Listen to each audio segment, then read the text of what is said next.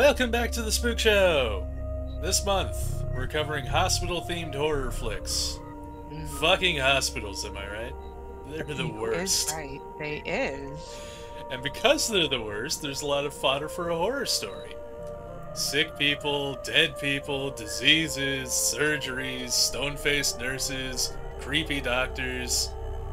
I mean, doctors in a hospital have to rank slightly below dentists in terms of scariest medical practitioners, and just above plastic surgeons. You know what medical practitioner ranks the lowest? Veterinarians. Most of the time, if there's a vet in a horror flick, they're not evil. In fact, I can't think of a single evil veterinarian horror flick. I feel like it might be an untapped mine for new horror. No. No. No. No. That's okay. No evil veterinarian slasher No, thank you. movies? No. Nope. No, I'm good. That doesn't have to exist in the world because I already see all the ways that the world could take that. No, because if it exists in one way, it's going to have to. No, they don't have to kill animals. They kill people. You go old Jigsaw with it, where they're like the evil veterinarian kidnaps like bad pet owners and makes them like do like the run like an obstacle course and fetch balls and shit. I'm just saying, there's something there, and it's amazing to me that I can't think of a single horror movie that involves evil veterinarians. Pet Cemetery. In a way. Think of it. Think of it. That's evil animals. The cemetery. No, but think of it. In a way, the cemetery is kind of like a veterinarian. No. Yes, it brings it resuscitates animals. Pet Cemetery 2 is closer because one of the main characters is actually a veterinarian, but he's not evil. He's the good guy. The closest I can get to evil veterinarians.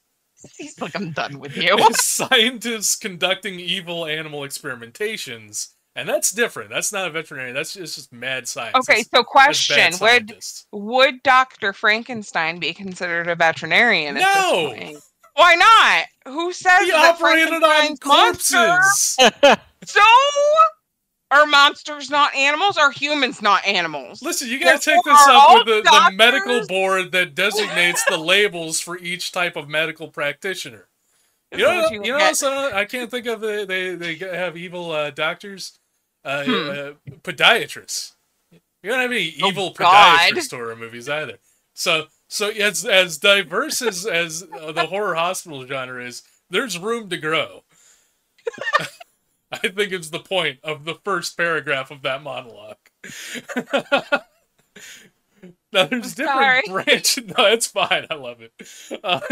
Now there's different branches of hospital horror. There's medical hospital horror and mental asylum horror.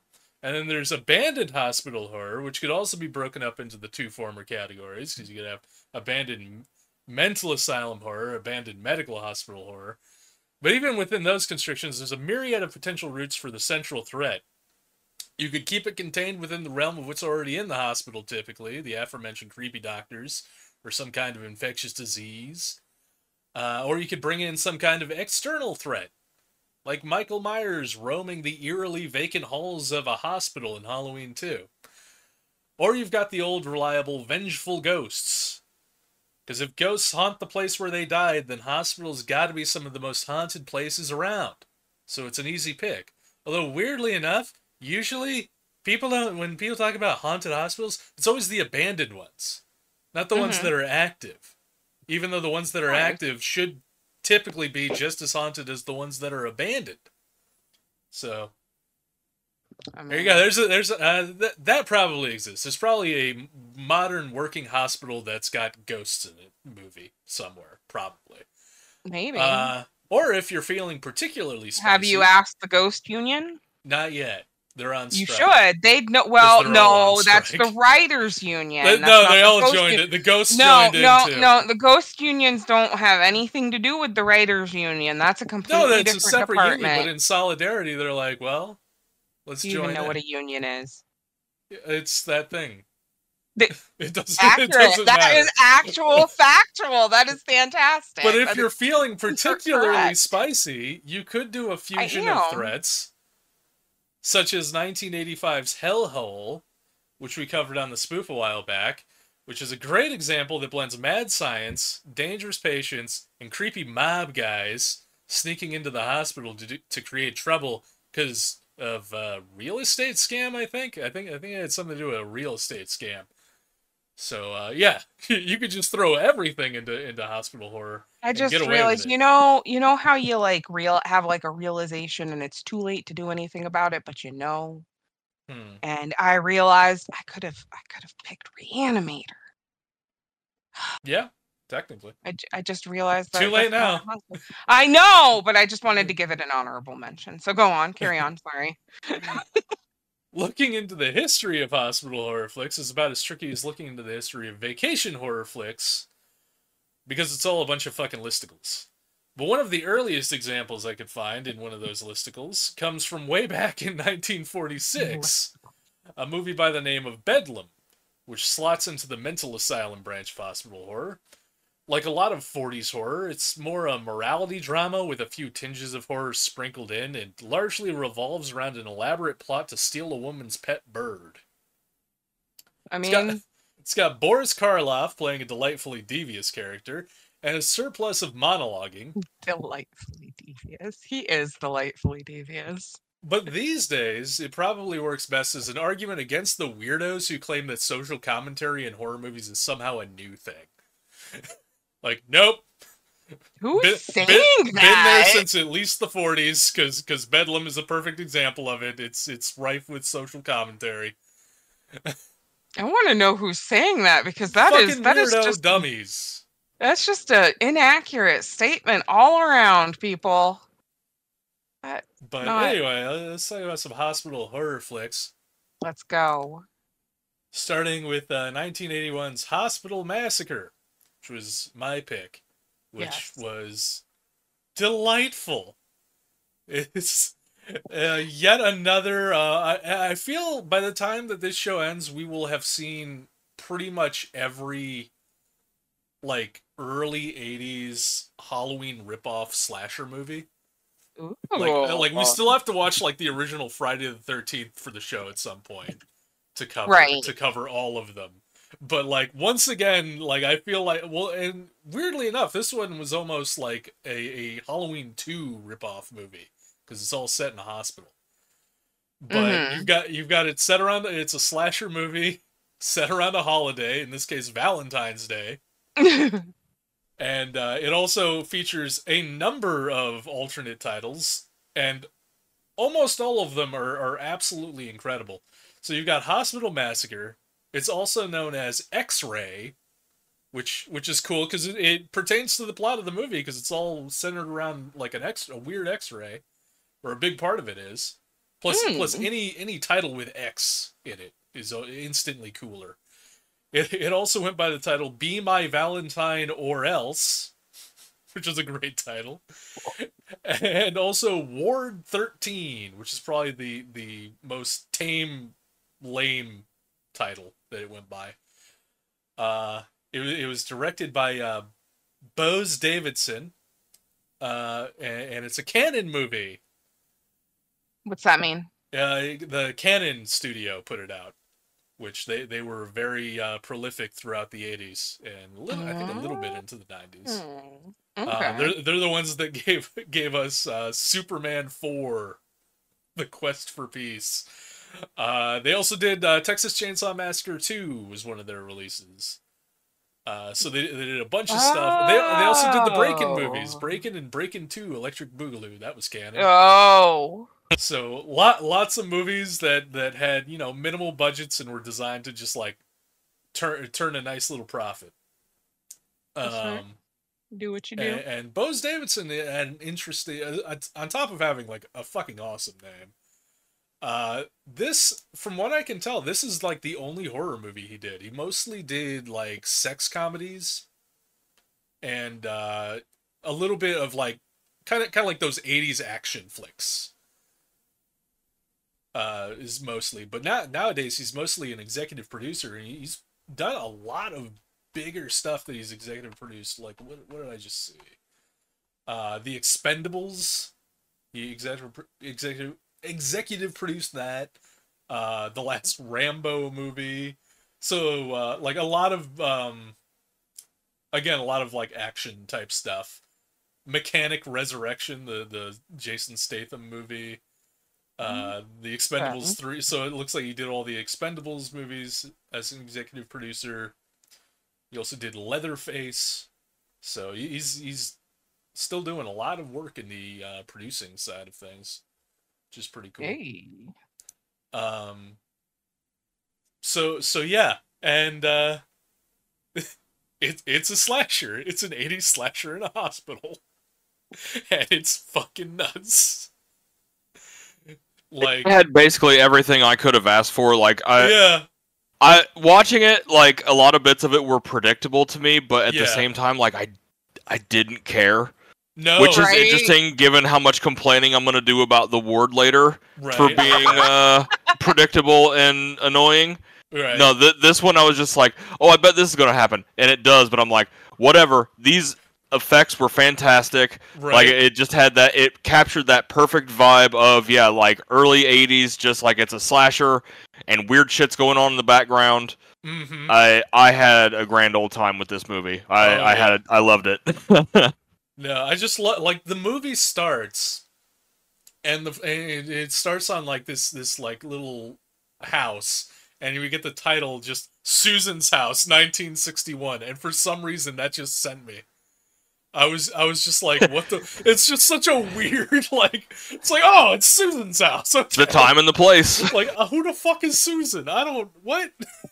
Who is? And then within the first 5 minutes of this movie, they brutally murder a child. They fucking did. They have child-on-child murder, and it's like the most brutal thing. Not the most brutal thing, but pretty fucking brutal. I would say I hung him up on the coat rack there. Yeah, like impaled his jaw on the coat rack, it looked like. Mm-hmm. And that's before it hits the 5-minute mark, because I checked. I was like, holy shit, how deep are we in? It was like 4 minutes and like 48 seconds. I'm like, Jesus. All right, yeah, this movie's gonna go hard. It did. And then the movie does, not for the last time. Like it kills a kid, and then immediately the scene changes. And don't worry about the dead kid, because it's 19 years later now.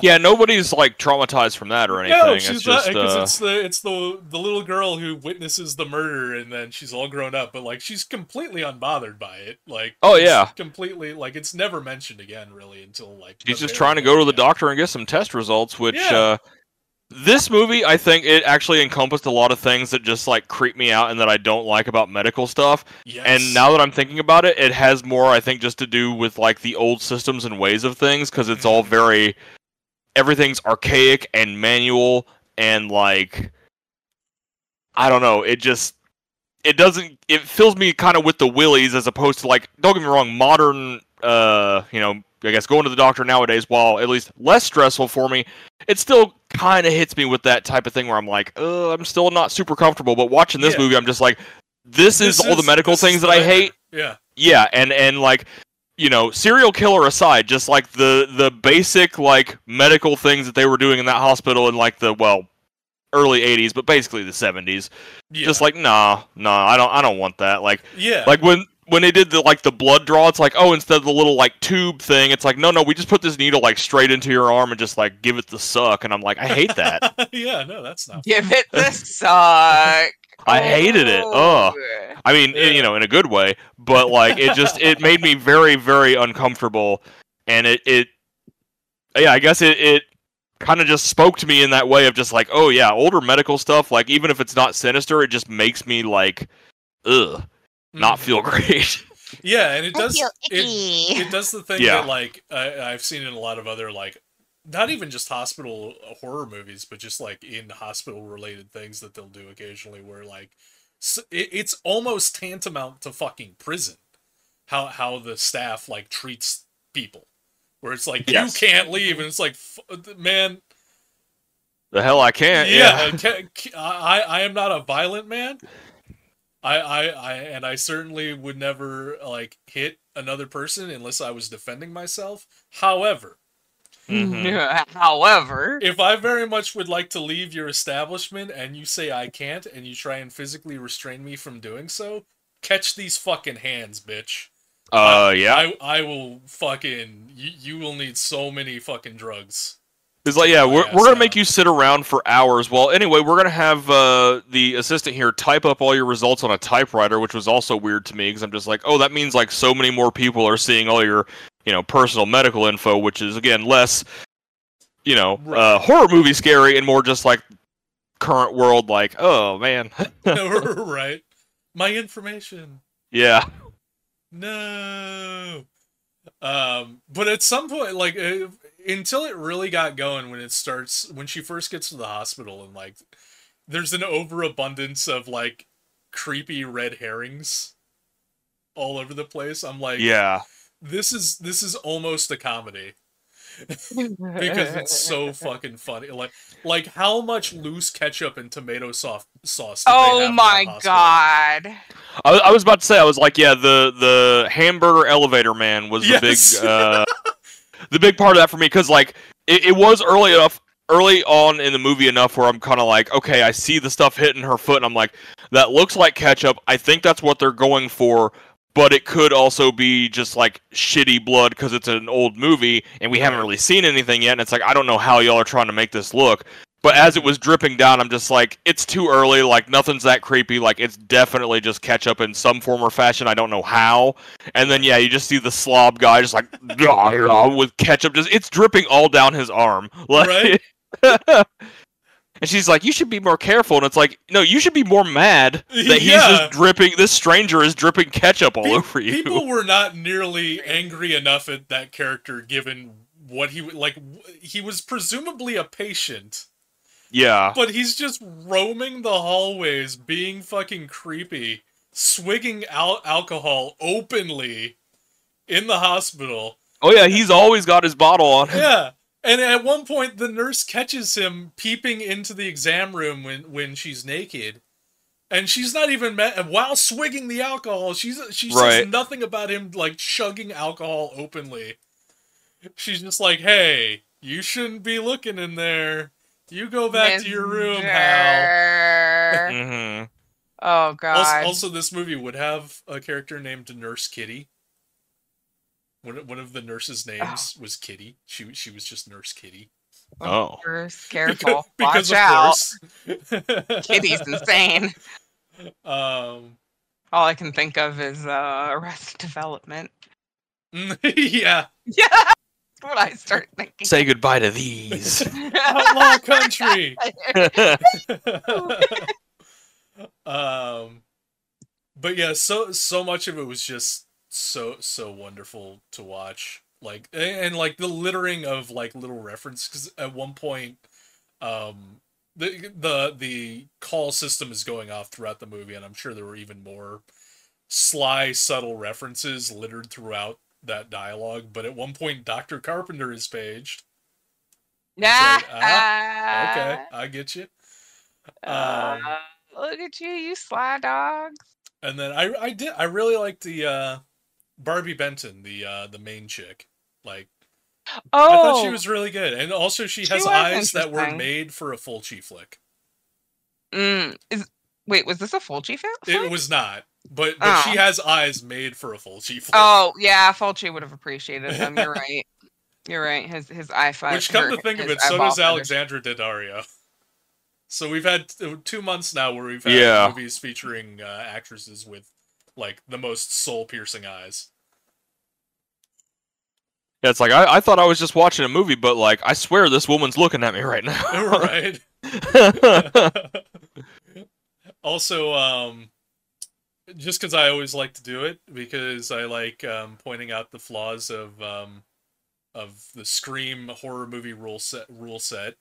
The black character does not die first in X-Ray. She does die, but not first. So there you go. Scream. Yeah. Once again wrong. Take that, Scream. and this is exactly the sort of movie that that Scream would classify as a scary movie, because they tend to focus on slashers exclusively. So like they should be aware. But yeah, also like the fucking frustrating and funniest part was like they've got like this weird fucked up looking X-ray of her, and like all of the doctors are like, they're all weird, but nobody's saying anything. Nobody's actually like saying, oh, she might have this. So at that point, it's just a matter of like, you know, tell me you have no idea what to have her fake test results say she has, without telling me you have no idea what to have her fake test results say she has. And at one point, I think even she mentions, like, casually, she's like, I think they're treating me like I have leprosy or something. I'm like, there you go. You could have had the fake test results say she has leprosy. That's perfect. That's wonderful. God. It's a real thing down in Florida right now. Oh, yeah. Because Florida, of course it is. That, the doctor that, like, looked at the results first was like, wait, did you talk to... well, the doctor that got murdered first. The doctor who I affectionately referred to as Dr. Davidina Bowie. Yeah. Yeah, that one. We'll say Dr. Bowie. Yeah. Yeah, it's very much like, she's like, oh, well, what did they say? What did my results say? And he just walks out of the room, and I'm like, again, we're talking things like medical that would spin me into a full fucking panic. Yeah. If I'm talking to my doctor, and I'm like, so, you know, just tell me, like, what is it? And he just has to leave? Yeah, I'd be like... Done. No. I'm done. I already don't like being here. Another hospital, please. Another hospital? I'd go to another city, another state. Like, I would just get so far away from there. I'd be like, I need to get a whole new opinion. Yeah. I need from the ground up, I need everything done, because the last place was full of red herrings and fucking weirdos, man, and like the friendliest doctor in the place was trying to kill me the whole time, so... Yeah. And you know, she can have a really low bar of criteria, just like, well, do you let your patients run around with liquor bottles and dripping ketchup everywhere? Yeah. If no, then I'll give you a shot. Yeah, I'll try. Yeah. I mean, there's that, and also if you accept my insurance, that's a whole other thing, but like... Yeah, and then of course the movie once again at the end after the traumatic climax, she walks out of the hospital, is very friendly with her daughter and her ex-husband, who she earlier in the movie, with almost no provocation whatsoever, looked at him and just said, "What an asshole." Mm-hmm. She seems very happy to see them, and like nothing that just happened has affected her at all. Roll credits. In true, like, again, not a Roger Corman movie, but the Roger Corman principle of the monster is dead, the movie is over. Roll fucking credits immediately. Oh, fuck resolution. It's all about climax. Hell yeah. Now, I will say I did love that whole sequence there at the end, because like the killer got stabbed or whatever, and he's going up to the roof, and it's just like he's got the knife in him, but the thing is like tied closed with a rope, and he just has that decision of like, well, I've come this far, and just like rips it out and cuts it. I was like, holy shit, like that type of stuff in this movie, I loved it. It was so fucking good. Because I didn't notice that the knife was still in him until he's walking up the stairs to the locked door. And I'm like, holy shit, he didn't take the fucking knife out? No. And then I'm like, well, how's he going to get through the door? And then like, oh shit, he needs something to cut the rope with. Well, conveniently, I would say actually stabbed in the gut recently. Given that it is a medical horror, it actually does make sense, though, because technically, if you are stabbed in such a way like that, you don't remove it. Remove it, yeah. So it makes sense. In a movie that's got like so many goofy things and kind of like clearly did not do a lot of research into medical stuff based on the, well, we're never gonna say what we think she has based on these test results. Like, I mean, the X-rays that you kind of saw looked like she was just really constipated. Yeah, or like I kept expecting one of the doctors to be like, "Ma'am, not this, maybe, but have you like had an alien organism attach itself to your face for a prolonged period of time at any point in the last week? Because it looked like she had a little chest burster, like a fuzzy chest burster, like squirming through her guts. Oh no! But again, why X-Ray is a great title for this movie, because there's a lot of scenes dedicated to that fucking X-Ray. But yeah, no, I thoroughly enjoyed it. What'd you think, Nev? I think you mentioned like something to me. It's because I had to rewatch and double check and see like which, because like basically I was having a hard time, like remembering which death I liked more. So I was just I had to go back and watch. But I honestly I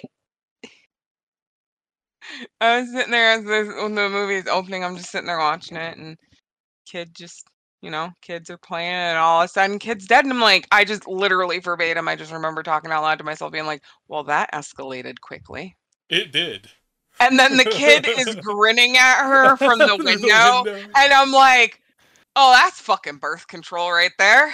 I mean, she didn't think about it for like 15 years or whatever. Right. Meanwhile, 19 years. 19 years, yeah. Meanwhile, the original incel killer is like, I'm gonna get my revenge again, and it's like, did you not traumatize her enough the first time? I'm confused here. Like, apparently not. I'm gonna go to medical school.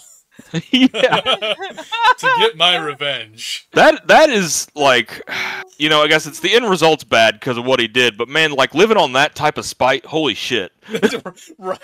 Like that puts Larry David's Spite coffee shop to shame.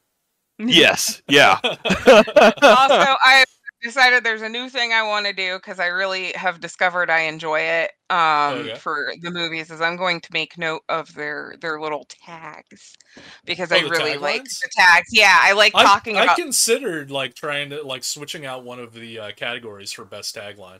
No, I just like mentioning them. Okay, that's fine too. Yeah, I just like mentioning them. There are some absolutely incredible taglines. Yeah, and not that like any of the ones we've watched this month are really what inspired it. I just now that I have a notebook again, I was taking notes, and I was like, I used to write down like the little things, and I want to start doing that. So there's no recovery at ...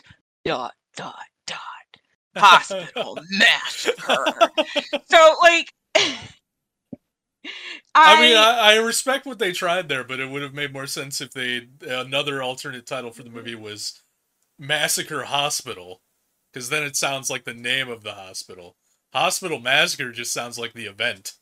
Yeah, that's really poorly constructed as like a sentence. Well, yeah. As a band.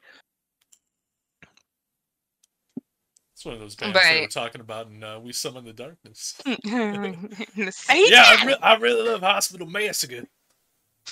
I enjoyed it. It was alright. I realized what a better way to face probably one of your biggest phobias and watch some horror about some hospitals. Yeah. And I don't know if it was the smartest idea. I don't fucking know. Probably not. I mean, I deal with hospitals as I have to. But it wasn't good. It wasn't like bad. It was like, it was okay. The ketchup dude, though, man, that fucking guy. What the hell was he? Legit. What the hell was he even there for? The doctors probably don't even know. They're like, I loved it though. Just like I kind of same thought process as Kettle. Was like, well, I mean, a kid did just fucking die on a coat hanger, so I guess it could be escalating like this quickly. But don't we still got like an hour? And I'm like, wait, did you just say a kid died on the escalator? No, on the. Did I say escalator? You're gonna have to let me know what I said. Or my brain just transposes. Well, I say he shouldn't have been up there. He should learn to fear and respect that escalator. I think I meant to say it escalated so quickly at the beginning. Oh, I might have said escalator. My brain might have no, I might have said escalator. I don't know. Honestly, it's a possibility. I say really weird shit. You're gonna listen to this later when you edit it. I heard kid and escalate in like pretty much the same sentence, and my mind was it just went straight to Mallrats. Like it always does. Mm-hmm. Like it doesn't. I don't even need escalate. Like it's just like that kid. Like just kid. It's like that fucking kid. He's back on the escalator again. Hope his pants get caught and a bloodbath ensues. Jesus Christ. I mean, it only got one for me. Right. It was most entertaining because the other two just definitely do not warrant any kind of entertainment for a multitude of reasons. Yeah. Which is sad because like Carpenter's the word, but we'll get to that next. But like it was very entertaining. It just wasn't like my favorite one, you know? Right. So, but what about you?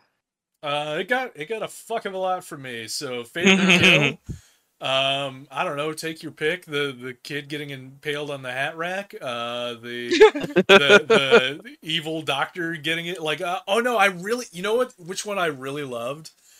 The balding doctor with the mustache who's like preparing to operate, and he's like looking at the X-ray.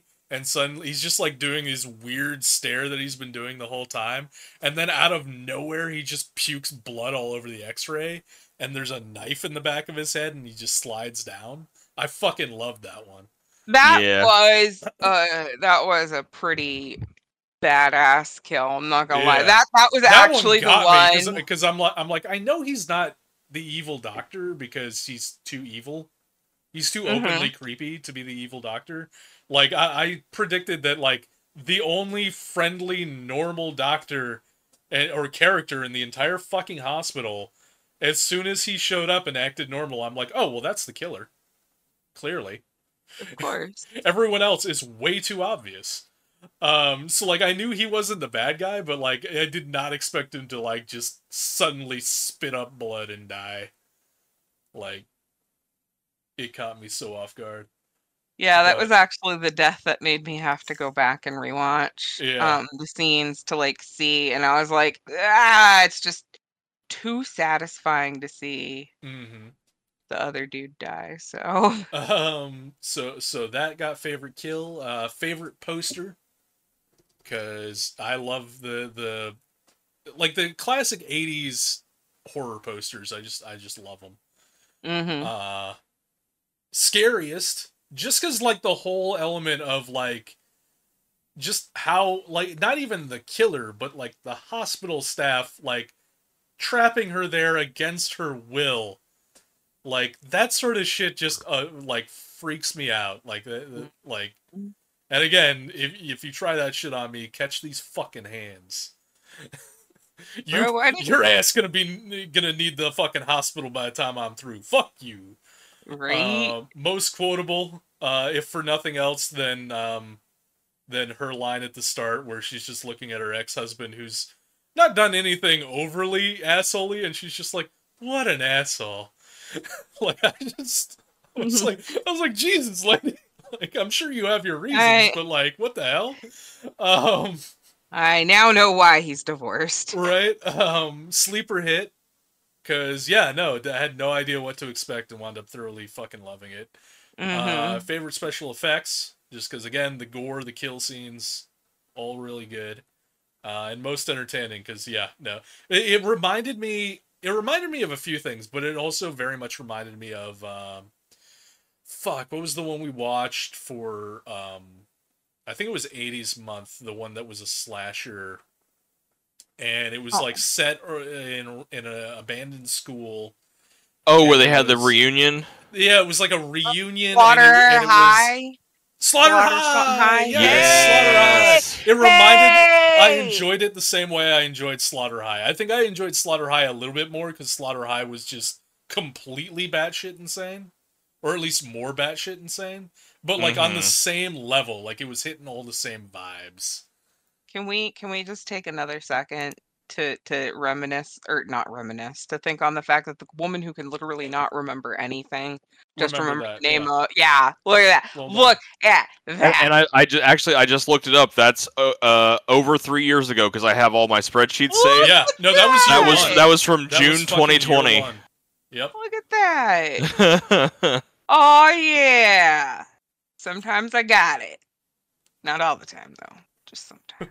As I could picture the movie and everything like entirely, but yeah, the name totally escaped me. I'm kind of sad though, because that means I just spent my one moment on that. But it's alright. Hey, it came in clutch right here. Never again. Not for the rest of the year. Nope. All right. Kettle. Yes. Your picks. Oh, my picks. Dude, this movie got basically fucking everything from me. I opened this sheet and I'm like, motherfucker, aren't I supposed to get you a gift? Like, no. I mean, this is favorite kill. Again, take your pick. I guess my main mention is the acid drowning, and he pulls the dude's fucking head out, and it's all like it's like melted, but it also, I don't know, it looked like weird mushroom spore things on his face, which like doesn't make sense. Don't care. Looked awesome. It was my favorite story because it's just a bare bones slasher, and it's like the simplicity of it. I'm like, I love it. Favorite poster, kind of for the same reason, just the 80s aesthetic and the just creepy medical nature of it. I thought that was great. Weirdly enough, also comfiest movie. Because just the genre and all the tropes of it I enjoy so much that I'm just like I'm right at home with this. Like, nothing here is surprising me, but I don't care. It's like we're getting from A to B, and I hope to see some like good kills in between. Yeah. Sleeper hit because I didn't think it would necessarily be bad, but like just how much I ended up enjoying it in the end, I'm just like, holy shit. Favorite music because I think it had a good score, especially when like the killer's going around doing his thing. It had almost kind of like a chanty, I don't know, it's like almost like kind of culty, even though it's not like a it's like there was like weird chorus in it. Yeah, I couldn't really understand how it relates too much because like it really made me think of more of like a cult or like a religious type of thing or something. Yeah, but either way, it sounded pretty great, and I think it still fit despite like not being an exact match for it. And actually, to that point, like I just because I had something else picked for my favorite music, and I'm like, I don't remember like you mentioning the music. I'm like, oh yeah, I did really like the music in this movie, and I, for the life of me, cannot remember the music from the movie that I picked. So yeah, doing a quick switcheroo. So also favorite music for me. Yeah. Favorite SFX because I just like I loved all the practical effects because it's still in that time frame where like the practical stuff is getting really, really good, but it's still before CGI, so like it's that like sweet spot, which again just kind of encompassed everything that I loved about the movie. And then for all of the above, most entertaining because it was fucking great. I loved it. All right, and that's the podcast. Have a nice night. Well, Kettle has chosen. Wait, what? What? I don't have that much authority. No. I know. He may have more wins than the rest of us combined, but you can't just call it like that. even if he's giving me the win, you can't call it. This ain't even my movie, so yeah. Placing a bet right now. Oh wait, you're right. It isn't his movie. Yeah, no, dude, I'm about to shit all over my movie. No. Okay. Oh no. Now to listen to Kettle shit all over his movie. The Ward from 2011. Yeah, so in my usual, usual fashion, whenever we pick the month's theme, I just kind of search for a listicle that has a list of things that, maybe I have or haven't seen, but just give me some inspiration, and I generally just pick something from that. So, this is what we did for this one, because, like, this is a movie I'd heard of way back when. I never saw it, but, I'm kind of like, give it a shot or whatever, and, no, it really didn't do it for me. Like, much like Hospital Massacre had all the tropes of, like, the 80s slasher stuff that I enjoy, The Ward had all of the bad CGI, jump scare, dumb story bullshit of horror movies of like the late 2000s, early 2010s. Like it encompassed all of those things, and like I just didn't like anything it had to do, and it sucks because I was excited. I was like, oh, it's John Carpenter, like that's cool, and it's one of those I'm like, you know, not everyone bats 100, so like, I guess true. Nobody bats 100, so like, you know, I get it. Everyone's gonna have a stinker, but Jordan Peele so far is batting 100. Yeah. I'm waiting for his stinker, but I'm kind of looking forward to it. I mean, yeah, there'll be one of these days. It might be, you know, 20, 30 years down the line, but like it'll happen. Yeah, if he keeps making movies, like if he retires from directing, like right now, Jordan Peele has like got like 3 absolutely incredible movies. Yes, yeah, that's true, yeah. Yeah, and I mean, John Carpenter like is my favorite director of all time. In the Mouth of Madness is my favorite movie of all time. Right. So like, I've got on some level I have to like this movie, just you know because. But the rule. The rule, like it's Carpenter. I have to love it. But this either might be my least favorite or second to least favorite Carpenter movie. Ghost of Mars, one of your least favorites? No, Ghost of Mars I think is fun. No, it's a lot of people. A lot of people don't. A lot of people don't like Ghost of Mars. That's what it was. I thought Ghost of Mars was fun. I mean, it's Jason Statham in a John Carpenter movie. It's Clea Duvall in a John Carpenter movie. So it's got like people that I really like that are in it, and it's just is it a rehash of fusion of Assault on Precinct 13 with like a little bit of Escape from New York? Yeah, but it's still fun, and it's got a great fucking soundtrack with Carpenter working with Buckethead. So like the soundtrack alone, fucking top tier. But this one, like, it's between this one and Memoirs of an Invisible Man. And when we rewatched Memoirs for the show back when we did Carpenter Month, like, honestly, I didn't hate Memoirs as much as I thought I remembered I did. Or hate's a strong word, but like... Was that the one with Chevy Chase? Yes. That was such a weird fucking movie. It's such a weird movie and such a... Just by itself, it's such a weird tonal movie. Mm-hmm. And it's such a weird movie for Carpenter to have done. And like looking into the making of that one, where John Carpenter was like basically just he was like, hey man, I may be, you know, a legendary horror director, but like I need to put food on the table. And they offered to pay me to direct that movie, and I as he says numerous times, as a good capitalist, I said yes, you can pay me to do this job. Get your bag, man. That's that's what I do. So I feel like this one might be my least favorite John Carpenter movie. And I haven't looked into it, but it feels like it might have also been like, you know, Carpenter being like, well, it's work. All right. I could see that because it didn't feel like it had like, I don't know, his touch. Heart and soul. Yeah. Like there's a little bit in the cinematography of like kind of a Carpenter style to that, but like just right off the bat, like it's a John Carpenter movie without John Carpenter music on it. And anytime you have a John Carpenter movie where he's not also doing the music, it just doesn't hit the same at all. Can you actually adjust my music? I'm sorry. I thought I typed. I meant to put the ward, and I put the ward too. I didn't put the ward. Well, no, I didn't put the ward, and I didn't mean to put the ward. I actually meant to put the Tokoloshi. But yeah, I guess when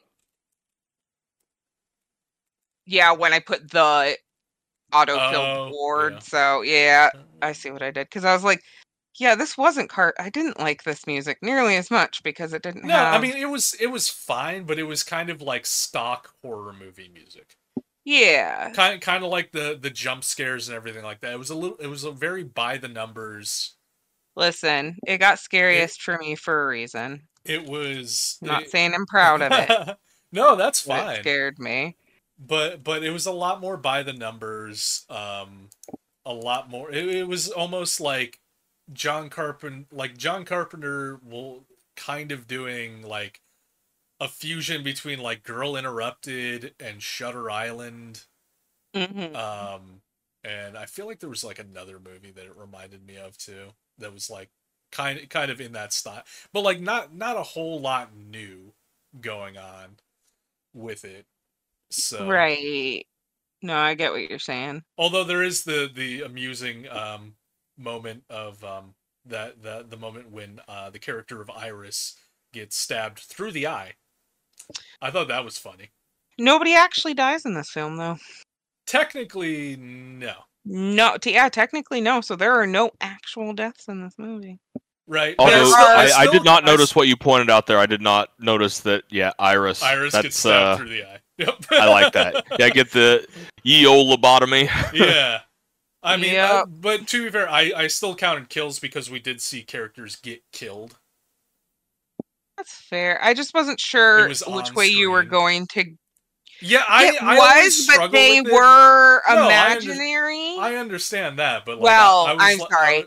That's incredibly rude. They were not imaginary. They were supposed to be representations of different personalities. But I'll get into that. And here, and again, like two movies this month reminded me of, or made me think of Slaughter High, because technically in Slaughter High, all of those deaths were part of an elaborate dream sequence the killer had before he woke up and went off to go do some killing. So technically, none of those people died either. It was all a dream. And I counted those kills because they were fucking awesome and they were on screen. So as far as like I'm counting like on screen kills. Okay. No, I'll even if they didn't actually happen. I don't know. Like the definition on the kills like keeps getting muddied and twirled around and everything like that. But like I definitely come to a definitive decision on how to count it in the moment, and I stand by that in the moment, and I reserve the right to change the criteria in the future. I reserve the right to do what the fuck I want. Yeah, and I mean, the Dank score only really is the only possible like incentive the Dank score has on the total score is like a +5 for having the highest. Oh, which the Ward did not, so it doesn't matter.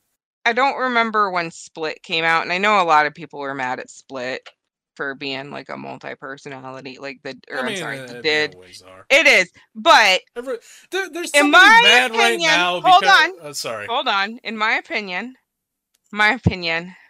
Split did it better. Yeah. Like if you're gonna villainize a mental disorder, like at least do it well. And put someone like fuck, now I can't think of his name, but I see his beautiful face in my freaking head. What's his name? James McAvoy. Yeah. He like also I didn't realize until after I watched this movie, because I forget who she is every single time, but I forgot that was Amber Heard. I fucking didn't even know. And I was like, why is everybody like, she's not even that great of an she's an okay actress. Like she's not great. She's definitely she's like, at least she's not like not Jessica Biel. Jessica Alba. At least she's not like that level of acting. She's serviceable. But like she's not like the I'm just like, this is ever. The woman. Like, she does fine. Yeah, I didn't realize until after I picked the movie. Then I was like, shit. Oh no, I don't care, because again, separating the art from the artist, like. I mean, it doesn't. No, I just figured she wasn't good either. I just thought like she was like I don't know, a good actress, and she's like, it's like I've seen. No, I mean, I think like she got weirdly overhyped for some reason. Probably because she was dating Johnny is the only thing I can think of. But I don't even want to like. Before then, she got overhyped. Oh. For some reason, like all I remember, like when I first heard about her, it was from a movie. Another horror movie called All the Boys Love Mandy Lane, which I kept that one. Hear, and I think you still do like hear like pretty much exclusively good things about that movie. I saw it. I don't remember it being that good. And I don't remember her being absolutely incredible in it either. Again, kind of like this, like she was fine. Not that the performance is bad, but it's not. Neither one of those performances to me were anything where I was like, "Oh, this is like one of the finest actors of our generation." Like it's like nothing I've seen from her has been like you're like, "Oh shit, this is the new like Charlize Theron." Right. Like no way. Like she's just like a decent actress. Well, no, because we still have just Charlize Theron. Have you not? Yeah, we also still woman have Charlize still Theron. looks 20 if she wants to. It Right. just depends on how she's feeling that day. Yeah. But magician. like point being, like, she's not at that level. No. Nor does she really need to be. Like, she's fine, but like I just like it's one of those instances where like there was kind of like some hype associated with like movies she's been in and her that I'm like, I don't see it. I don't get it. No, and that's why I was like, oh, this is okay. Well, that's fine and dandy. But like it scared the shit out of me. As it did the first time, but I'm not happy that I was scared out of it because like it's Carpenter. He knows how to scare. He knows how to do it without everything being a fucking jump scare. Yeah. And yet he has used jump scares before, but he typically uses them a lot more tactfully. But this one was just like it was jump scare heavy. Yeah. I was gonna be like, can I put like parenthetically next to my scariest movie, it cheapest scariest movie? Because like and it makes me sad to throw this on a Carpenter film, but like I'm sitting here and I'm like, I'd expect this from like anybody else. Like, don't get me wrong, you're allowed to have shitters. You're allowed to have shitters, but like Carpenter. Right. Come on. Like that's like anybody it's can one do. Of those like if John Carpenter's name wasn't in the credits and nobody told me that he had done this movie, oh yeah, I just watched it, I'd be like, and then ask me like which famous horror director directed this movie, I'd be like, I don't know, man, Tobe Hooper maybe. And even for Toby, this would have been a step down. Like this would have been like one of like like maybe Wes Craven, because Wes Craven like he does do a lot. As great as he was at his best, like he made a fair number of pretty shit movies. And again, I'm sure it was like because a lot of his shit movies were like also TV movies. And again, like motherfuckers need to work. The bills. I get it. But yeah, like I wouldn't, for the life of me, I would not have said that. Like if I didn't know, I would not have guessed Carpenter for the head directed this. So yeah, so kind of a funny thing talking about like the cheap scares and everything. So I watched Hospital Massacre before this, and then I followed up with this because I was like, okay, we're just gonna get through stuff. Yeah. And it was kind of late or whatever, and the movie was wrapping up, and it kind of is that thing of like, oh, it seems like everything's gonna be okay, and I'm just like, there's gonna be some jump scare at the end, but like it took long enough, and I was tired enough. I started like dozing off a little bit at the end, and then like the scream at the end like kind of startled me awake, and I was like, I fucking knew it, and I was like, this movie sucks. Yep. I was right there with you, man. It was the last one on the. Oh man, I don't know if you heard me scream. It got me a couple of times. It made me so mad. Oh, Sucker Punch. That's what this movie reminded me of. So mad. Sucker Punch at least was prettier. Like, don't get me wrong. Like, because I don't know. I guess hated Sucker Punch far more than I hated this movie. That's fair. Like, I don't hate this movie. It's just more of a like. Yeah, I'm disappointed. It's kind of just like a mediocre horror movie, which like, it's unfortunate that Carpenter directed it, but at the same time, like, hey, the man gave me like so many hits. So many magnificent. Oh yeah, I don't hold it against him. Like the movie's bad, but it's kind of like, all right, everybody gets one. Yeah.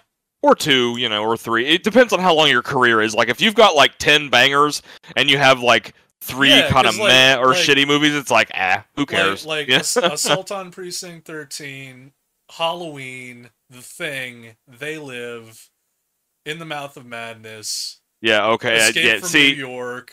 Oh, yeah, I'm not... 6 already. Yeah, not even a little bit Big mad Trouble at Carpenter. In Little China. Big Trouble in Little China, I have I need to do a rewatch. Now we're getting into the realm of like your mileage may vary, but like for me, Escape from L.A., Vampires, Ghosts of Mars, like so at least by my count now we're up to 10. Right. So like yeah, like and even like the other stuff that's like, you know, not even Christine. Christine is fucking great. It's probably one of the best Stephen King adaptations ever. Oh yeah, that one was fun. Yeah, and so honestly, for probably one of, in my opinion, one of the more boring Stephen. And forgive me, it's probably because he has a lot of scary car books, but well, I don't know. I just don't find the scary cars creepy. Oh no, I didn't find that one particularly creepy. I just more enjoyed it because it was like vroom vroom killer car. Oh, fair. Yeah. So kind of like it's a less extreme version of Maximum Overdrive, which just takes it all to the top, and it's like, here's AC/DC big rigs and like sentience. Have fun. Every machine is sentient, and they're all trying to kill you. Yeah. Maximum Overdrive is fucking amazing. But yeah, like even stuff like Starman, where he's like doing like sci-fi romance, like it's a solid movie. So yeah, if this is like the one, like this and Memoirs of an Invisible Man are like these two like kind of meh movies, like that's a fucking hell of a good record. Oh yeah. But also, Neff, did you notice in the opening credits that this was also produced by A Bigger Boat? I did not. Like Adam Green's Frozen was. Oh my god. Jaws is still following us like 3 months later. Oh god. Is that Spielberg? Is that Spielberg's? No, it's not Spielberg. I don't know. It might be Adam Green's company. I don't know whose company it actually is, but like it's definitely a Jaws reference in the title of the production company. Oh my god. To go from wow. That boy is living the horror dream. He produced a Carpenter flick. Well, I don't know if it's Adam Green's production company. Oh, now I'm looking. Yeah. Now I'm looking. I just know that A Bigger Boat, the production company A Bigger Boat, produced, or the logo was in front of Adam Green's Frozen and also The Ward. But beyond that, I don't know whose company it is technically. I didn't look. Let's see. Peter Block. Okay, I don't know that. Peter Block has launched A Bigger Boat, a film company that will produce in the genre fare he oversaw his longtime proxy of acquisitions and co-productions at Lionsgate. He was a Lionsgate producer, I guess. Okay. So it's like a subsection of Lion, or like it's splintered off of Lion. That makes sense based on these two movies. Like I feel like they could have been potential Lionsgate releases. Let's see, partners. They partnered with Green Street Films. Okay, I've heard whose principals John Pinotti and Tim Williams. Okay. Let's see. Amy Beecroft will be the sales agent. Sorry, I'm quickly scanning. Quickly scanning.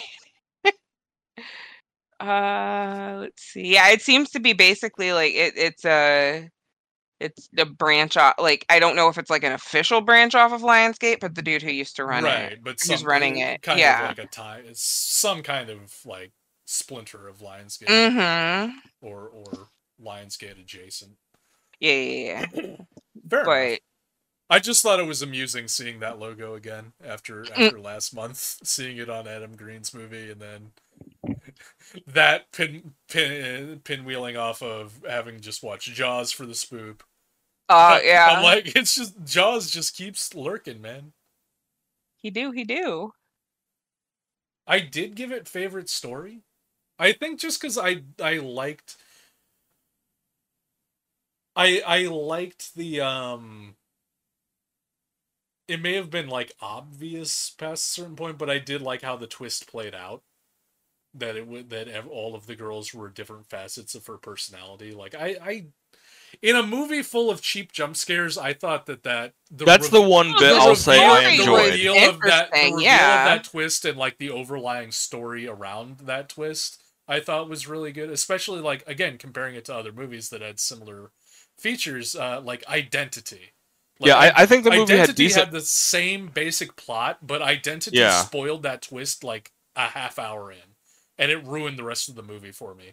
So them keeping that twist secret until the very end, I was like, okay, I appreciate that. It's like I think the movie had a decent framework. It just did kind of everything else in a way that I fucking hate at the end of the day. Right. And you're like, how dare you jump scare me awake, you motherfucker! I mean, I was really tired. I feel it. That pisses me off too when I get awoken by somebody being loud. I'm sure it'll be later on, but I'm going to rant to you how I've been gimping around like an old man, and it's very fitting for turning 35 and my odyssey of this week, but we'll save it for not this. That's DVD rant. Yeah. And then also got comfiest movie for me, because of the three, this one, like, it's jump scares aside, and it's pretty quiet, it's pretty somber. It's kind of comfy. No, none of them were comfy for me. And like, apart from Amber Heard, like, I really liked all of the other girls. Like, especially the one who, the other blonde, who slits her throat. Or the ghost slits her throat, or whatever. I know what you're talking about. Like, I don't remember the actress's name, but, like, I really liked her. Almost to the point that I'm like, I almost wish you were the lead. Because I like your, like, quirky performance, like, way more than, like, the Amber Heard, like, kind of playing it straight performance, which I get why you have to do that, but right, because she has to clearly be the one that's not insane, and all the other ones clearly are insane to some degree. But, like, I really liked her performance. I also really liked the girl with the doll who had the penny in her mouth. Like, she was also very good. As was Danielle Panabaker. She was Danielle Panabaker. Also, again, on the list of absolutely just badass names, like Danielle Panabaker is like, it's a great name. I saw her pop up on screen, and I saw her face, and I immediately was like, Panabaker. I don't know why. I just was overtly excited to see her. Shouldn't you be back at Star Labs, gauging how far Barry Allen has managed to push the Speed Force this week? Right. Like, come on, what are you doing here? Stop. And also, like, for hospital horror, like, the hospital staff in this movie, like, not shady, not scummy. Like, actual, like, kind of, like, the head nurse was kind of a stone-faced bitch, but, like, again, she didn't do anything bad. She just didn't have a sense of humor and had no patience for this shit. But everyone else, like, the orderly, like, because so many of these types of movies would, like, make the orderly, like, scuzzy. Like, he'd be trying to do stuff to the girls or something. Like, yeah, he's like, I don't want anything to do with you people. Flat out, like, does not. He's like, I will never date you in a million years. Stay the fuck away from me. Yeah, it's like, I'm gonna get off work, I'm gonna go to a bar, and, yeah. And then also Jared Harris. I love Jared Harris, the lead doctor. He was in Mad Men for a while. He was in. He was in Chernobyl. Oh, was he? Oh, Chernobyl, shit. yeah. I gotta check that then. As the main dude, Chernobyl is super duper good. Nice. He was also in Resident Evil Apocalypse. Yep, and that was when we watched that. It was not long, like, after I had watched Chernobyl, and I was like, the difference in, like, just the roles and, like, the critical acclaim of Chernobyl, and then well, I mean, I like the Resident Evil movies, but, like, let's be real, they're not that great. It's not high-class entertainment. No. I enjoy them probably more than the average, but yeah, it's not like, it's not high-tier art, for sure. No. And then, yeah, seeing him pop up in this, it was, just kind of a pleasant surprise, because now when I see that guy, I'm like, oh shit, like, I got several frames of reference here for roles he's done, and they're all kind of different in their own way. Yeah. But yeah, favorite story in Comfiest is all I got from me. Neffy, did you do yours? No, it got scariest for me because too many jump scares, and I hate it. And I gave it most quotable, and I don't know why I gave it most quotable. I can't remember why I give any of them most quotable. There were some honestly. good lines in there. Like, yeah, again, I remember there being some decent dialogue. I just remember I was like, well, Tokoloshi, there's a lot of Zulu in it, so I'm pretty sure nobody is going to quote most of it. No. And Hospital Massacre, I'm like, I can't remember. It feels like it should have some one-liners, but I can't remember. So I was like, The Ward. That's kind of what I do with the most quotable sometimes. If I can't think of one, I'm just like, which one do I feel like giving it to? Flip a 3-sided coin. Yeah. And then it got it no longer has favorite music. Never mind. So yeah, no, there we go. It got scariest and most quotable and cheapest scariest, but scariest nonetheless. It made me scram audibly. Kendall, how many categories did your movie get from you? A whole fucking 0. I did not enjoy this movie. I did not think it was good. Oh no. And compared to the competition, like, I mean, Hospital Massacre was great. Tokoloshi I thought was different, I mean, it was different. It was decent. But we'll get into that here shortly. But yeah, just in terms of any of the categories, no, it didn't do anything for me. Hey, at least this month the movie that you really didn't like was your own choosing, so that way I don't have to feel guilty. Yeah. Nobody has to feel bad this month. Yeah, nobody has to have the worst day at their job ever. Yeah, this wasn't even from the 70s. No. All right, finally we have Neffy's pick, which is the Tokolosh from 2018. Well, it's pronounced actually any way you please. Apparently, there's really? actually several ways to pronounce. Well, not any way you please, but like there's several different pronunciations. There was actually a really cool. So in case you guys didn't know, I love PBS and have a newfound love of PBS, and PBS had an entire Monstra series where they covered cryptids and folklore and stuff like that. And the Tokoloshi, or also known as the I have the pronunciations written down. Yeah, I know in the movie they called it the Tokolosh. Yeah, it's called the Tokolosh. It can be called the Tokoloshi and the Tokoloshe. Okay. Yeah, so like it depends, I think, regionally where you are in. It seems like in Johannesburg, which is where this is set. Which is actually in Johannesburg. Right. Tokolosh, it seems to be what they refer to it, at least there. It might be different in other areas. So the Tokoloshi is actually I guess you could almost call it along the lines of like a cryptid. It's South Africa's version of essentially they're a little goblin. Okay. Yeah, like so basically it's they're these. So I think it was in 2019 when PBS did the Monstra episode. Like, it's like a 6-7 minute video on their website about it. Okay. It was in 2019 that they did it, and they have a whole one. They did one of the Mothman, like a whole bunch of cryptid. It's really cool. Like, yeah, I sat there and I found this, and I was like, PBS, I love you. Like, even to this day, you still pretty cool. You gave me Red Dwarf and Monty Python, and now you're still cranking out cool shit.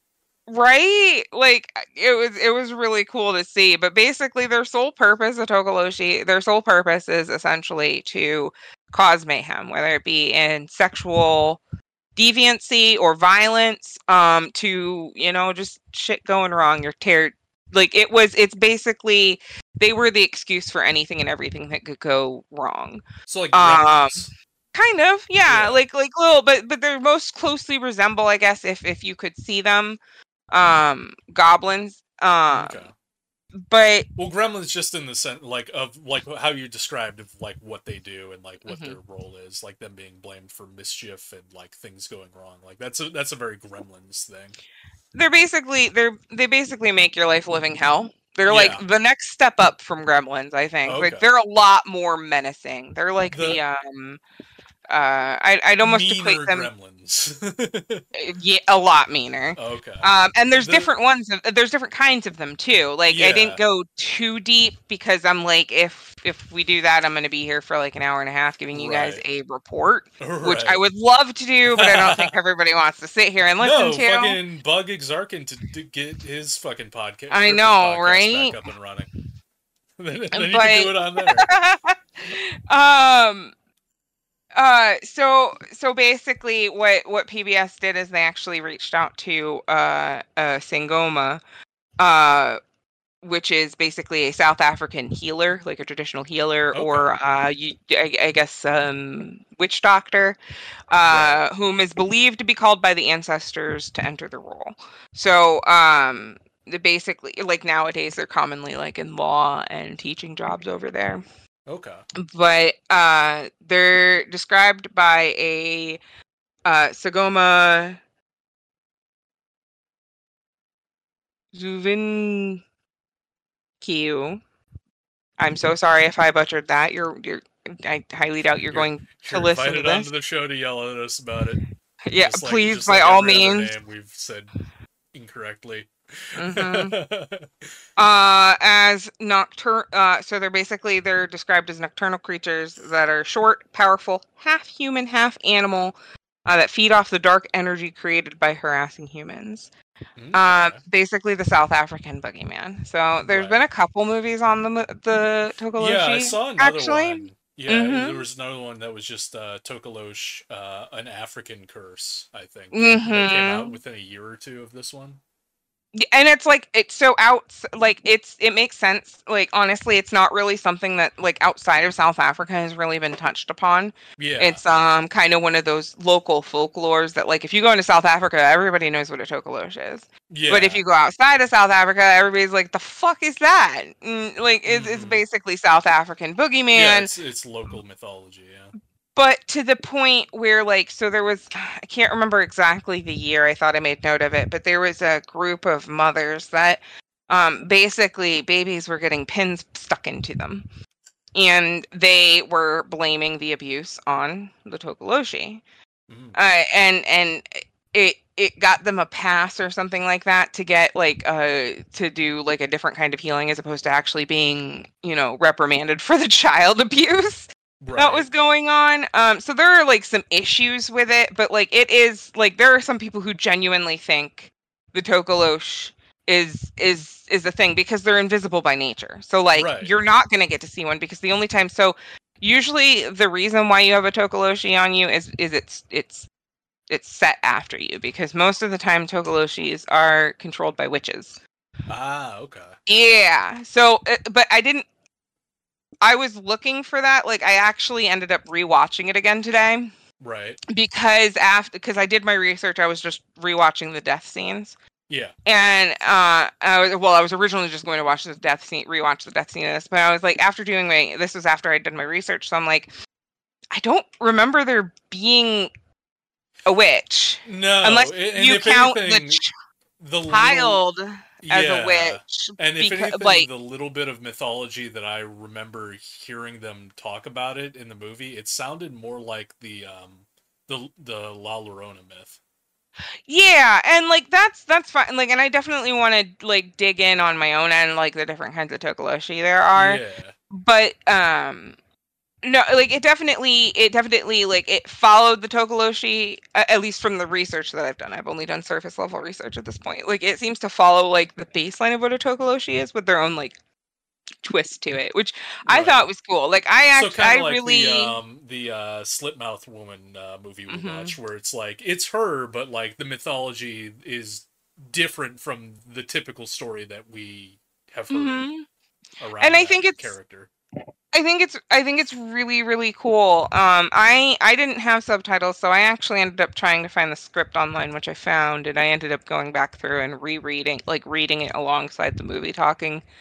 It kind of went into the lore a little bit. I enjoyed the movie, but I really like folklore stuff, and I really enjoy learning about other cultures, I guess, like everything. Yeah.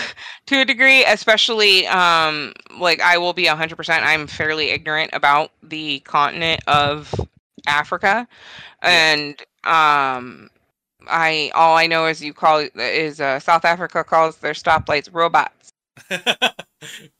Which like legitimately, like that used to be the only thing I knew. That's not just from a Die Antwoord intro to a music video. Okay.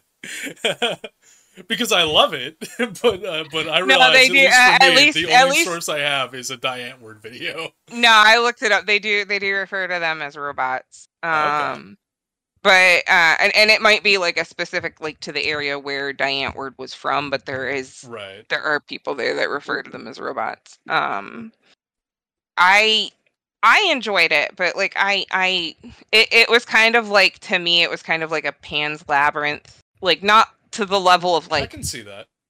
Well, no, because like the quality was like, I actually enjoyed the SFX in this and stuff like that. Like I thought, even on the bad quality, like it's not Del Toro. Like Del Toro is in a league of his own. Oh yeah, no, but like I can see the similarity. Like I didn't think of it when I was watching it, but I can see like it does have a bit of a Pan's Labyrinth kind of vibe to it. But like the fairy tale vibe. It is a very fucked up fairy tale, like Grimm's level, Grimm's level fairy. Well, a proper fairy tale, if you will. But it definitely makes me. It does my favorite thing. It makes me want to explore more about a culture. Yeah. And after when I take a break from China. After China has so much history. That takes forever. But when I take a break from China, I'm probably going to dive into different areas of Africa next, because I like doing that. I like, and this it was really cool. It was. What do you guys think? I just talked for like the last 20 years. No, that's good. No, it's nice to hear like more like background stuff, because again, from the movie itself, like the only thing that seemed comparable based on the little bit of the mythology that I heard from it was my mind went to, I was like, oh, this seems like a variation on La Llorona, which I remember when we watched La Llorona for the spook, like, and looking into that myth. And seeing that there are very similar variants to La Llorona all around the world. So I was like, oh, okay. But now to hear like the deeper side of it, it's like, oh, okay, so not really. Or if so, like that was just like a product of the movie, or maybe a more obscure part of the mythology that isn't immediately clear. But overall, like I enjoyed it for the most part. I unfortunately also didn't have subtitles for the Zulu. And there's, I want to say, about 40% of the movie, the dialogue is in Zulu. So, especially the last half of the movie was exclusively, pretty much. So I was very lost. And I feel like it is one of those that it's helpful to understand what they're saying. Yeah, because a lot of the time, like I've watched movies in languages I don't speak without subtitles before, just because that was the only option. And usually, like, depending on the movie, like, you can kind of get the gist, you can kind of pick up on what's going down. Unfortunately, with this one, there were a lot of drawn out conversation scenes that, like, clearly something was being discussed. I had no fucking idea what it was.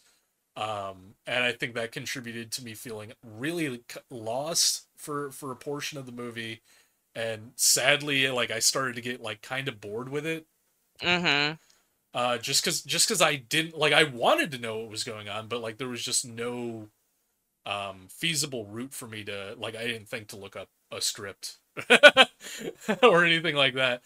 Literally trying to find the answer to shit is my job. Yeah. Like, I Google search all day to find an answer. But like that aside, like, I thought, like, stylistically and atmosphere wise, it was really good. It had a great, like, spooky atmosphere style to it.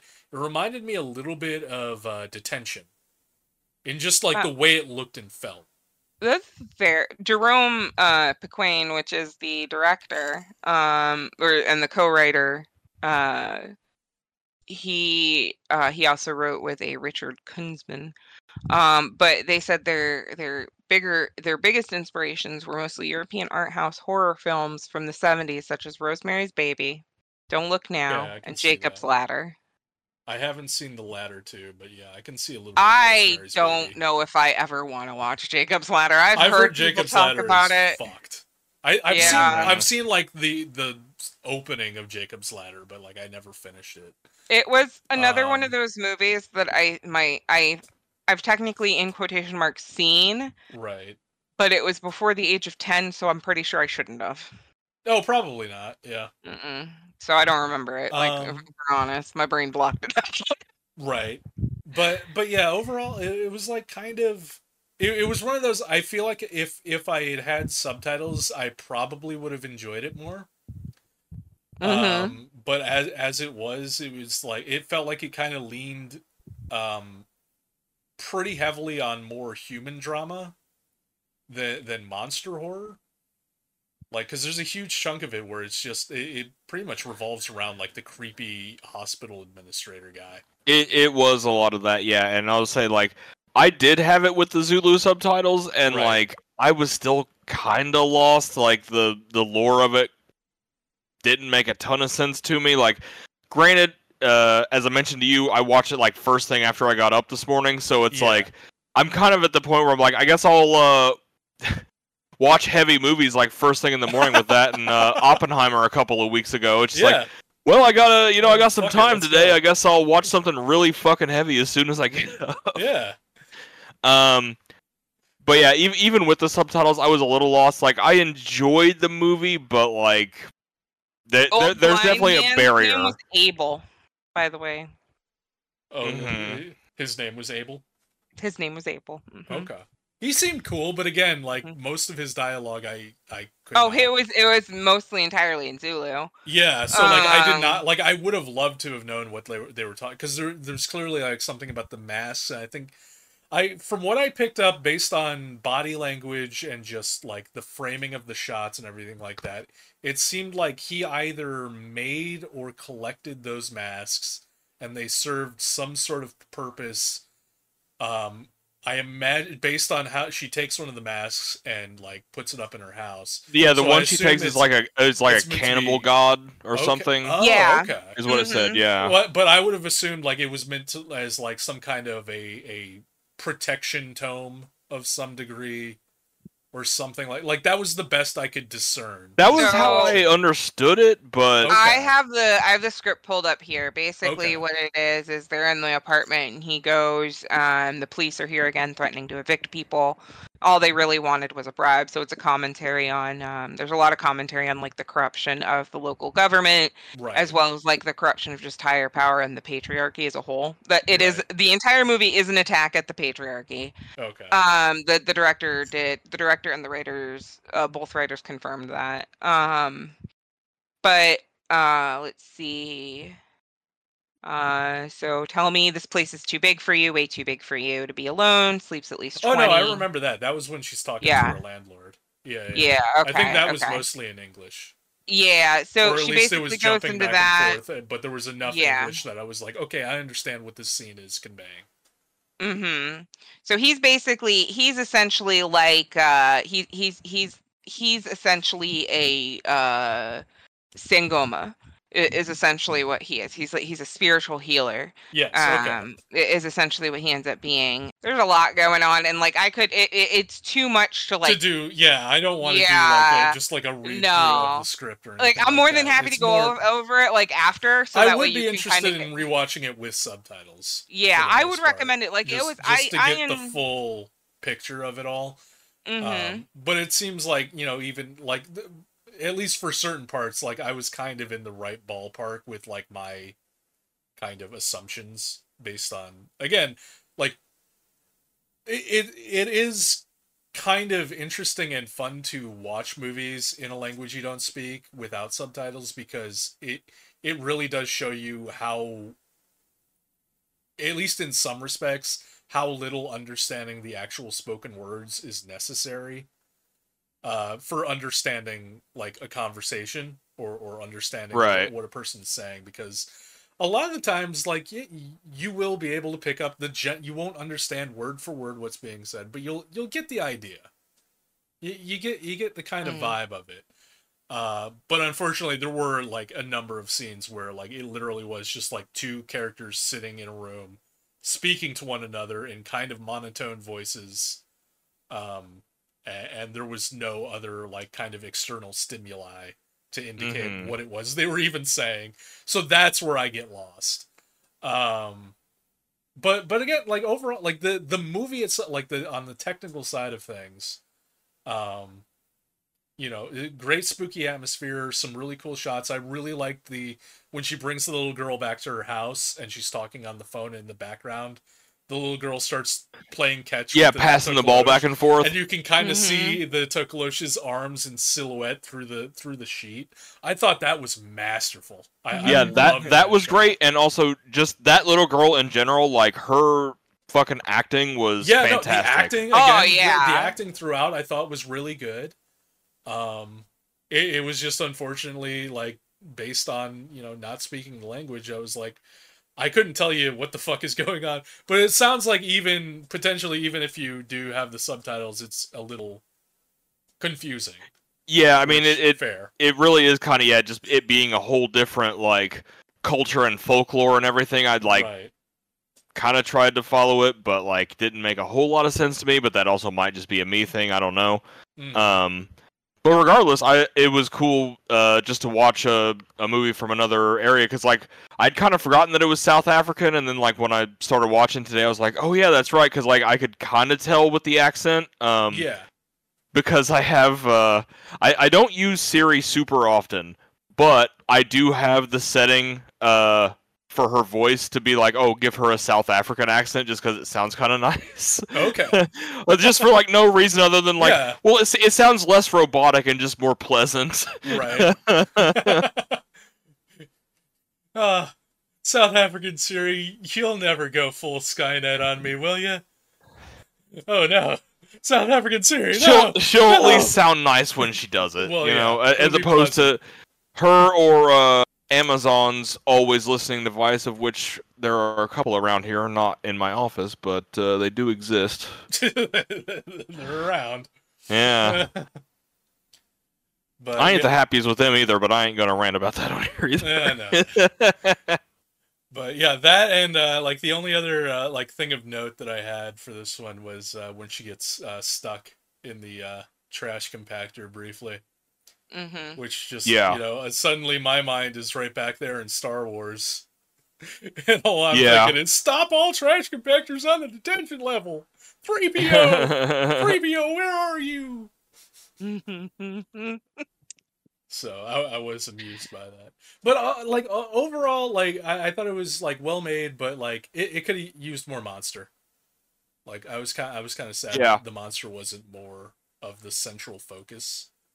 Yeah, it leaned too much on the like, oh, it's some of the people, and it's like, okay, yeah, but yeah, for the titular Tokolosh to not be in it as much, it's kind of like, oh, well, all right.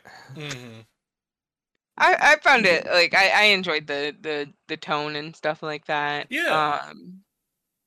Yeah, I'd be interested in watching it with the subtitles as opposed to reading it after the fact. Yeah. It definitely helped, but it did end up still getting like a lot of picks for me. Yeah, I had a good time with it. Like I really did enjoy it. It made me incredibly uncomfortable, but I had a good time with it. Yeah. Also, to give some, because I don't know how clear it was in the movie, but the children there were basically abandoned AIDS children. Yes, like there was a line of dialogue about that. Yeah. Okay, all right. I just wanted to make sure that was clear on what that was. And yeah, the director was just corrupt as fuck. Oh, the hospital director. The not hospital the director of yeah. the film. No, the hospital director. Sorry. Yeah. Yeah. No, he wasn't even subtle about his scumbaggery. No, like, it was just he wasn't. God, and like the fact that I think that's a legitimate issue over there. Yeah. Like, it is to that degree of blatancy. That's fucked. Yeah, that's part of the problem that like I don't think a lot of people are aware of, and I don't even think I'm like I know for a fact I'm not aware of to the scope of how bad it is over there. But like, not to say it's like destitute over there, but like they deal with like everywhere else in the world a lot of their own issues. But yeah. Creepy Boogeyman. I'm interested in learning more. And it got favorite kill for me because I really enjoyed watching him get stabbed, and he was shocked. He was shook. He was like, "Oh shit! I didn't expect this tiny little lady to come after me," and yet she came and she heckin' stabbed. And I just enjoy when somebody's trying to be a rapey douchebag and then they get stabbed. Yeah, that's always fun. It is. It just I don't know. Like, I watched it like the second time, and I'm just like, no, that was a satisfying kill. Like, yeah.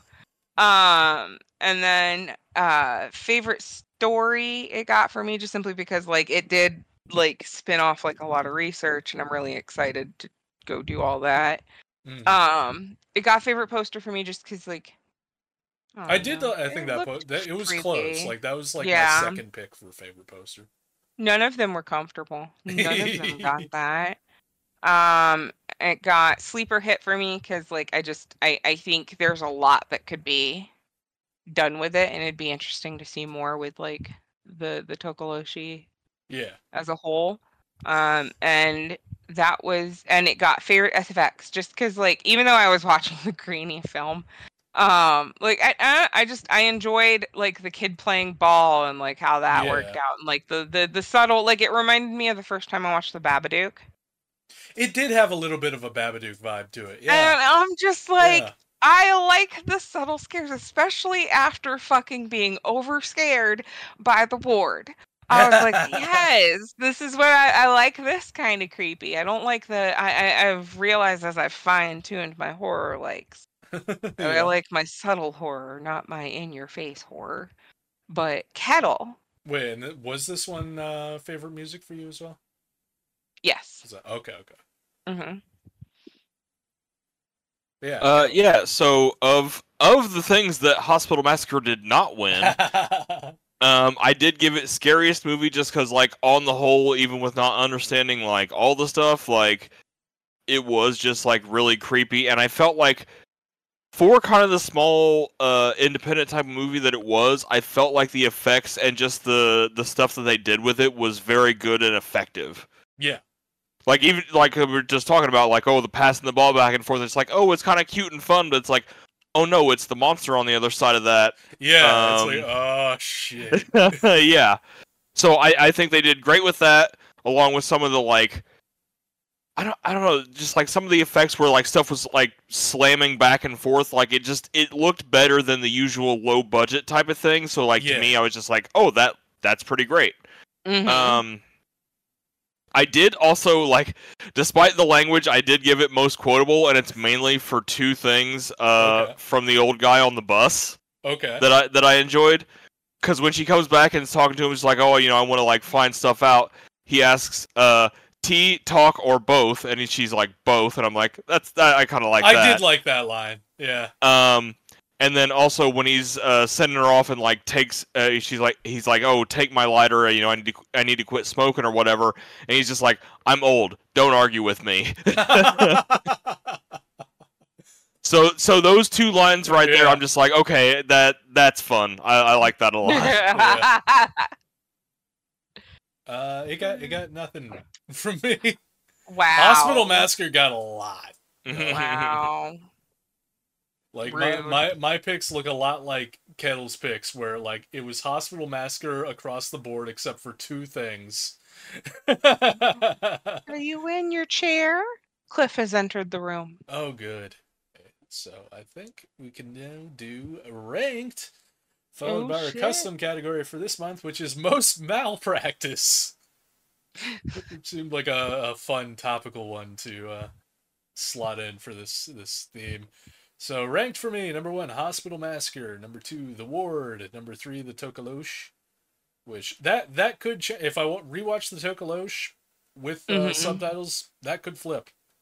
But that's my ranked. And then my most malpractice, number 1, Hospital Massacre. Man, even when the doctors were doing their job, they weren't doing their job very good. Like, fuck. Followed by the Tokalosh, because you know, the nurse that was looking after the kids at least seemed like she cared and was trying to do the best job she could under the circumstances.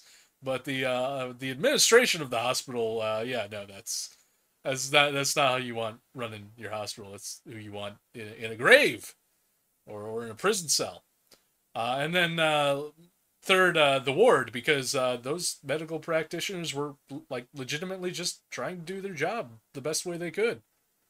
They did some unorthodox methods, but like it was for the benefit of the patient. So yeah, very little, if any, malpractice there, to my eyes. Neffy. Tokaloshi got number 1 ranked, and then The Ward, and then Hospital Massacre. I don't have an explanation for that. That just is how it is. Most malpractice is Tokaloshi was first because hospital looked disgusting. It was pretty gross. Yeah. Second, the administration was such an ass. I'm pretty sure the nurse couldn't do anything helpful even if she wanted to. Yeah. Hospital Massacre is a little bit better. At least they were trying to be a good hospital. They were trying. They failed horribly. Yeah, but they were trying at least. They at least, you know, had a hospital going on in there. Like, good Lord. The Ward, no malpractice. And I think the way I was going with it is because I keep forgetting that she was actually in an institution that was treating her. Yeah. And for the life of me, my brain keeps wanting to be like, oh no, it was just all in her head. Right. And I keep thinking it's like she's just sitting there like comatose in her bedroom at the end of it for some reason. Like before I watched it this last time, and I was like, no, that's not. I don't know where I got that from, but that ain't it. But like, no, they were just trying to do the best they could with what they had and what she had, and well, we got The Ward. All right, so for ranked movies, I went Hospital Massacre because that won damn near everything from me, and I loved it on the whole. Yeah. Followed by Tokalosh, and then The Ward, because, well, yeah. And now after hearing your guys' thing on the most malpractice, I'm not sure I agree with my own picks now. So I'm just gonna kind of pretend that it's the most malpractice on me, the viewer, because The Ward was number 1. That's fair. Listen, you can take the custom category and as long make it of it what you will. Yeah.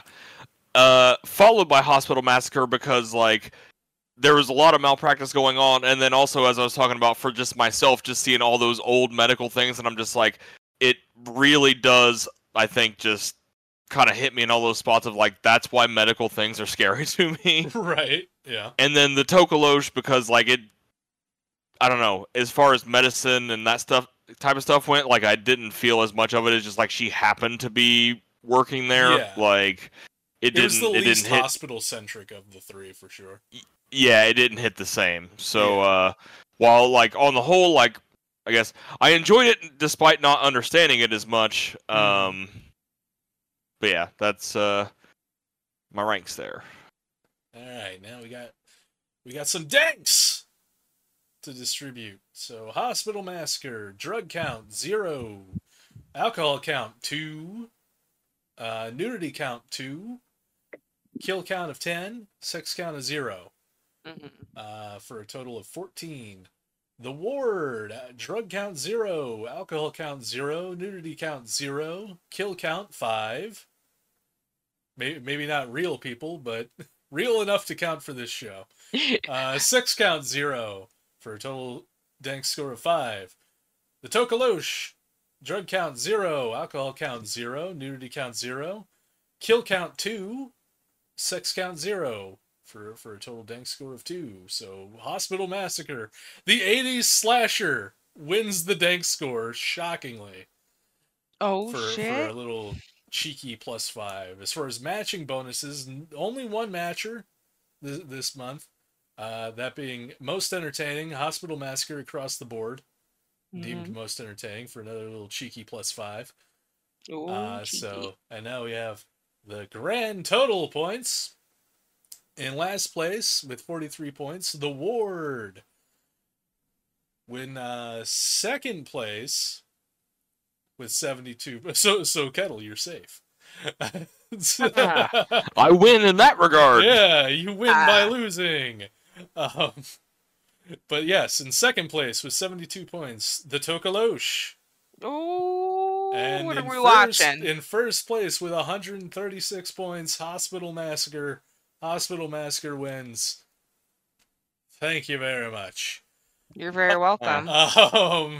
So yeah, next month is October, the prime spooky month, and shockingly, 4 years in, or 3 years technically, but it is like season 4. We have not done an obvious one for this month. Halloween horror. Oh. Yeah. Okay. And I was, what did I find? I think I was going to go with 1031. Oh man, there's a lot to choose from. There is a lot, yeah. You say Halloween horror and you're like, oh shit, somebody's got to pick a Halloween movie. No. I mean, you can if you want to, but there are so many fucking options. No, okay, all right. I don't care. Pay the Ghost. Pay 2015. The Ghost. Is it a horror movie? Yes. Okay. It gets better. Wait, is it a Halloween horror movie? Yes, it is. Okay. No, I know exactly why you picked it. Yeah. It's got Nicolas Cage. Okay. Yeah, I've never heard of this, but okay. It's he was abducted during a Halloween carnival. Okay. I mean, the IMDb does say it's a horror mystery, so horror thriller is what I see on Google. That's why, because I saw, enough. I'm sitting here going through it, and it's Halloween horror, and I'm scrolling, and all I see is Nick Cage's face, and I'm like, I'm sorry, excuse me? So I clicked on it, and I'm like, and I'm like, you know what? My life can always use a little bit more Nicolas Cage in it. So like, even on Tubi. Oh, of course it is. It's from that era of Nicolas Cage where he did like a shit ton of direct-to-video cheap stuff. So I'm sure it will be delightful in that respect. But like, yeah, no, that's one that like even if we get around to watching it, it's like, well, it's really more of a thriller. It's like, you know what? We've made that exception so many times in the past for everyone. I'd say our definition of everything is so loose. Yeah. It's like fuck it. Yeah, like Shutter Island, Searching, 1 Hour Photo. Like we've accepted thrillers in the past. Yeah, because I mean, at least the way I see it is like, okay, a thriller can still be scary, and if it's scary, like, it's a bit of horror, like, yeah. And then for the most, like, there's a lot of thrillers that, in my mind, are just like like if they're not if they shouldn't actually just be classified horror, then a lot of the thriller genre, in my mind, is literally like, I think I said it last, in like one of the last month episodes, but like. Thriller is just horror's second cousin twice removed. Like it's still pretty much part of the family. It's just like, you know, maybe a little bit off to the side. But a lot of them are still welcome at the horror family reunion as far as I'm concerned. Oh yeah, for sure. Here we go. Oh, I'm so excited. Well, I think I'm going to go with I guess continue on with the like there's movies I've been meaning to see but haven't got around to. And this one, at least as I understand it, is controversial among Halloween fans, but that is Halloween 3, Season of the Witch. Oh, shit! Because I've not seen it, and I know it's got some takes. For a second, I thought you were going to say Halloween Ends, and I was like, no, I'm pretty sure you already saw that. I did, and it sucks, and I'm not picking it. Hasn't seen it. Yeah. But yeah, it's Halloween 3, yes. Yeah, I'm not watching Halloween Ends again. Fuck that shit. I'll be watching it sometime this October. I'm going to do the full Halloween binge again. I mean, let me know what you think, but I expect to have, you know, I could hate it like everyone else, but typically when everyone else hates a movie that hard, I watch it and it's one of two things. Either I'm like, it's not as bad as everyone says it is my takeaway, or it's actually really fucking good, or at least I really enjoy it. Which, hey, that's how Halloween 3 was for a lot of years. And I was in the small boat at the time. Like, now, people are coming around on it. But back in the day, like, you were speaking blasphemy if you even dared to suggest that Halloween 3 was anything. That's why I'm kind of there. I'm like, I need to see this. Like, actually, I think I picked it up on Blu-ray like on sale last year and just haven't gotten around to it yet. Yeah. So like, I'm like, I need to watch this, and I'm probably gonna watch it this month anyway. Right. So like, hey, might as well. Perfect. And we wind up doing Halloween month with a Halloween movie, but it's the standalone non-Michael Myers Halloween movie. I love that. Precisely. I figured that's very appropriate. All right, well, there you have it. That was the Spook Show. And we've, thanks to our super unbeatable scientific method, we've determined the greatest hospital horror movie of all time. It's Hospital Massacre. Of course. But if you think there's a better one, by all means let me know over on Twitter at BoonScrublord. And until the Spook Show comes around next month, this is your humble reminder to get melted XOX.